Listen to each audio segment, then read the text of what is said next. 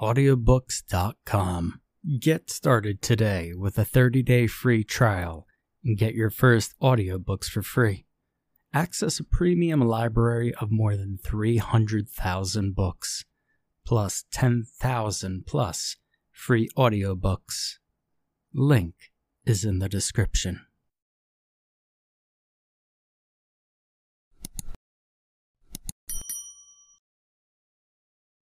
My phone clattered against the oakwood nightstand, stirring me just enough to wake me from my nightmares. I picked it up weakly, slapping my fingers down on the red button to shut off the alarm. As much as I wanted to pull the covers back over my body and succumb to my sleepiness, no matter what dreams awaited me, I knew it wouldn't be possible. I had to get myself dressed, fed, showered, and out the door by 6:30 if I wanted to make it to school on time. Following the death of my parents, I moved to a new school district and into my own apartment, mostly to get away from the soul-crushing emptiness that filled me in my hometown. With my family gone, that place no longer holds meaning to me. I was a senior in high school and had just turned 18, so it was legal for me to live on my own. My grandparents graciously paid for rent, food, and bills, not wanting to have me worry about finances while I was focusing on my studies. I wasn't exactly popular at my old school, and as such, well, I didn't have any friends. To me, going to a new school was akin to starting a part-time job. I hoped it would go well, but I didn't have a lot of emotional investment in it. If it went badly, well, I'd be done after a year and never return. If it went well, then I would leave high school with at least a few good memories. Either outcome was fine with me. I wolfed down a couple of peanut butter sandwiches for breakfast, the gummy, gooey spread nearly suffocating me until I washed it down with lukewarm tap water. I showered in the cracked, hair-laced tub, running my hands through my slimy, climbed-up glass-like hair with a fistful of shampoo, carefully trying not to aggravate the near concussion I took from the fall the night before. I didn't bother shaving, but I still made sure my face was clean at least. I looked at the scarred dots on my face. The remnants of pimples popped before their time. A few more were on their way, brown and rocky, sore to the touch, and it would be days before they could be busted open. I dried my hair with my hairdryer that smelt of burnt steel and had a rotor rattled as it spun. Then I put on a gray shirt, still warm from the dryer, and nylon shorts too big for my waist. I would go to school via my skateboard. It was only a mile and a half away, and skating distracted me from the images of my parents' crumbled SUV. As I strapped on my helmet, I winced as the foam pressed against the tender lump on the back of my head. Again, I had taken a nasty fall on my way home from dinner the night before. My board caught a curb with its front wheels, flinging me off and smacking my head on a solid brick wall. Now, of course, this was the night I would forget to bring my helmet. Now, the pain was more than uncomfortable, but it wasn't excruciating.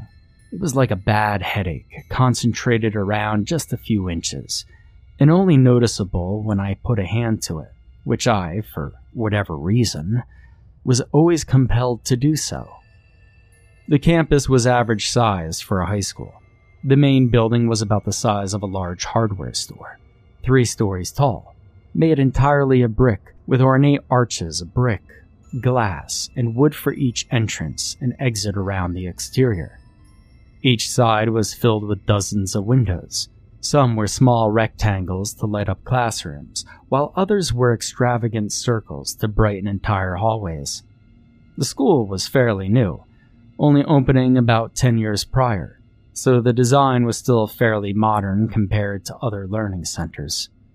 Behind the building was a sort of a cliff that would take you to the football, soccer, and baseball fields. Walk down a long path into the woods, and you would find the tennis courts. Cars lined up for nearly a mile around the campus. Buses rolled into the huge front side parking lot, their engines idling at a high pitch like a vacuum cleaner, and the doors hissing as they slid open to let out students who would be hyperactive, falling asleep, excited, depressed, or were more than one of those at the same time. I went into the side entrance, flipping my skateboard into my hand and stashing both it and my helmet into my backpack. I would have to get a locker soon so I could make space for my textbooks. I took out the one folder I had brought with me and pulled out my daily schedule to find my first class. There were flyers on the walls with the phrase, "Do it for Dune," and a teenage boy's yearbook photo placed in the center. He looked no older than me, a long neck that matched his lanky build, a buzz cut, lightly tanned skin, a warm smile, and silver piercings in his earlobes. Below his mug read two dates, 2002 to 2019. This had been a student of the school who is now dead, and he must have been liked well enough for people to honor him like this. Some of the students wore t-shirts that matched the flyers, white with Dune's face plastered underneath the same words, "Do it for Dune." Clearly, the student's death had a profound effect on the school's culture, as most student deaths do. The hallways were filled to the brim with students and teachers and staff talking amongst themselves. The floors were linoleum, like in most schools, and white with a bluish hue. Shiny, but still fogged enough to reflect only light and not faces. The walls were made of thickly painted cinder blocks, pearl with blue stripes, and the ceiling was the standard black speckled gray panels made for insulation and not much else. The lockers were like drawers turned sideways, big enough for maybe a handful of books and a coat. This way, they could fit 2 rows of them for each section, squeezing thousands of lockers into a space of about 500 square feet. Now, I spoke to no one and looked at no one as I made my way to my first period, which was on the 2nd floor. As I walked past all my fellow classmates, some missed bumping into me by inches, seemingly not paying attention to where they were walking. One boy nearly collided with me as he walked in the opposite direction, only avoiding me when I squeezed between him and the wall. It was like nobody knew I was there, which I found confusing and more than a little insulting. Some welcome this was. I walked into my first class of the day, Advanced Composition and Literature, and took a seat in the back corner of the room. My seat was pale brown, the plastic's chair backrest cracked, and the metal strands rusted and littered with jagged edges. The classroom was the size of a standard lounge room, with 24 seats put into rows of 3 along the walls, leaving an aisle in the center for the teacher to lecture us. She was a gentle, older woman, her skin sagging slightly in her cheeks, her hair obviously artificially blonde by the occasional silver lock, and she spoke in a high-pitched, upbeat tune. After a short introduction, she went through the class roster, stuttering on some of the foreign-sounding names that were kindly corrected by the student who bore them. My last name begins with a Y, so I would be, as usual, the last one to be called on. When she said my name, I raised my hand and let out a meek, "Here." She called my name once again, and I raised my hand higher and spoke a bit louder, thinking she hadn't heard me. She looked in my direction, but never seemed to lock eyes with me, like there was something behind me. Giving up, she marked me as absent. Again, I called out to her, practically begging her to notice me, my hands waving and my voice louder than it had ever been in a classroom, which to everyone else would probably just sound like a normal speaking voice. Along with the teacher, I wasn't noticed by any of my classmates. They continued looking at their phones, books, the desk, or the teacher. Exasperated, I let my hands fall onto the desk with a bang. The class was uneventful, the teacher going over the expectations she had for her students, having them mark on the syllabus she deemed important, and making the class participate in some icebreaker exercises. They would introduce themselves, say why they took the class, what they wanted to major in when they go to college. Nothing you haven't done on your first day of school. After 45 minutes, the bell rang, and it was off to the next period. Now, I didn't bother talking to the teacher, as I knew she would just ignore me like she had done earlier. My guess was that this was some sort of prank they played on new students, that you had to make them second-guess their own existence or something like that. Bizarre and somewhat sick prank, but a prank nonetheless. I went to my pre-calculus class on the 3rd floor. Once again, I was marked absent when the teacher didn't see my hand flailing or hear my frustrated responses. This was starting to wear me down, which I suppose is the point of a prank like this. I gave up after that, even attempting to leave halfway through the class to see if that would end the charade. But no one even glanced up as I walked down the center aisle and out the door. I sat around playing on my phone until the next period began, and that period going just like the last one.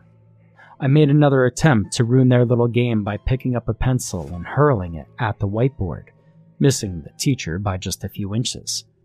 It bounced off with a crack and landed on the thin carpeting. The teacher continued speaking, completely unfazed, and not a single student looked up from their note-taking.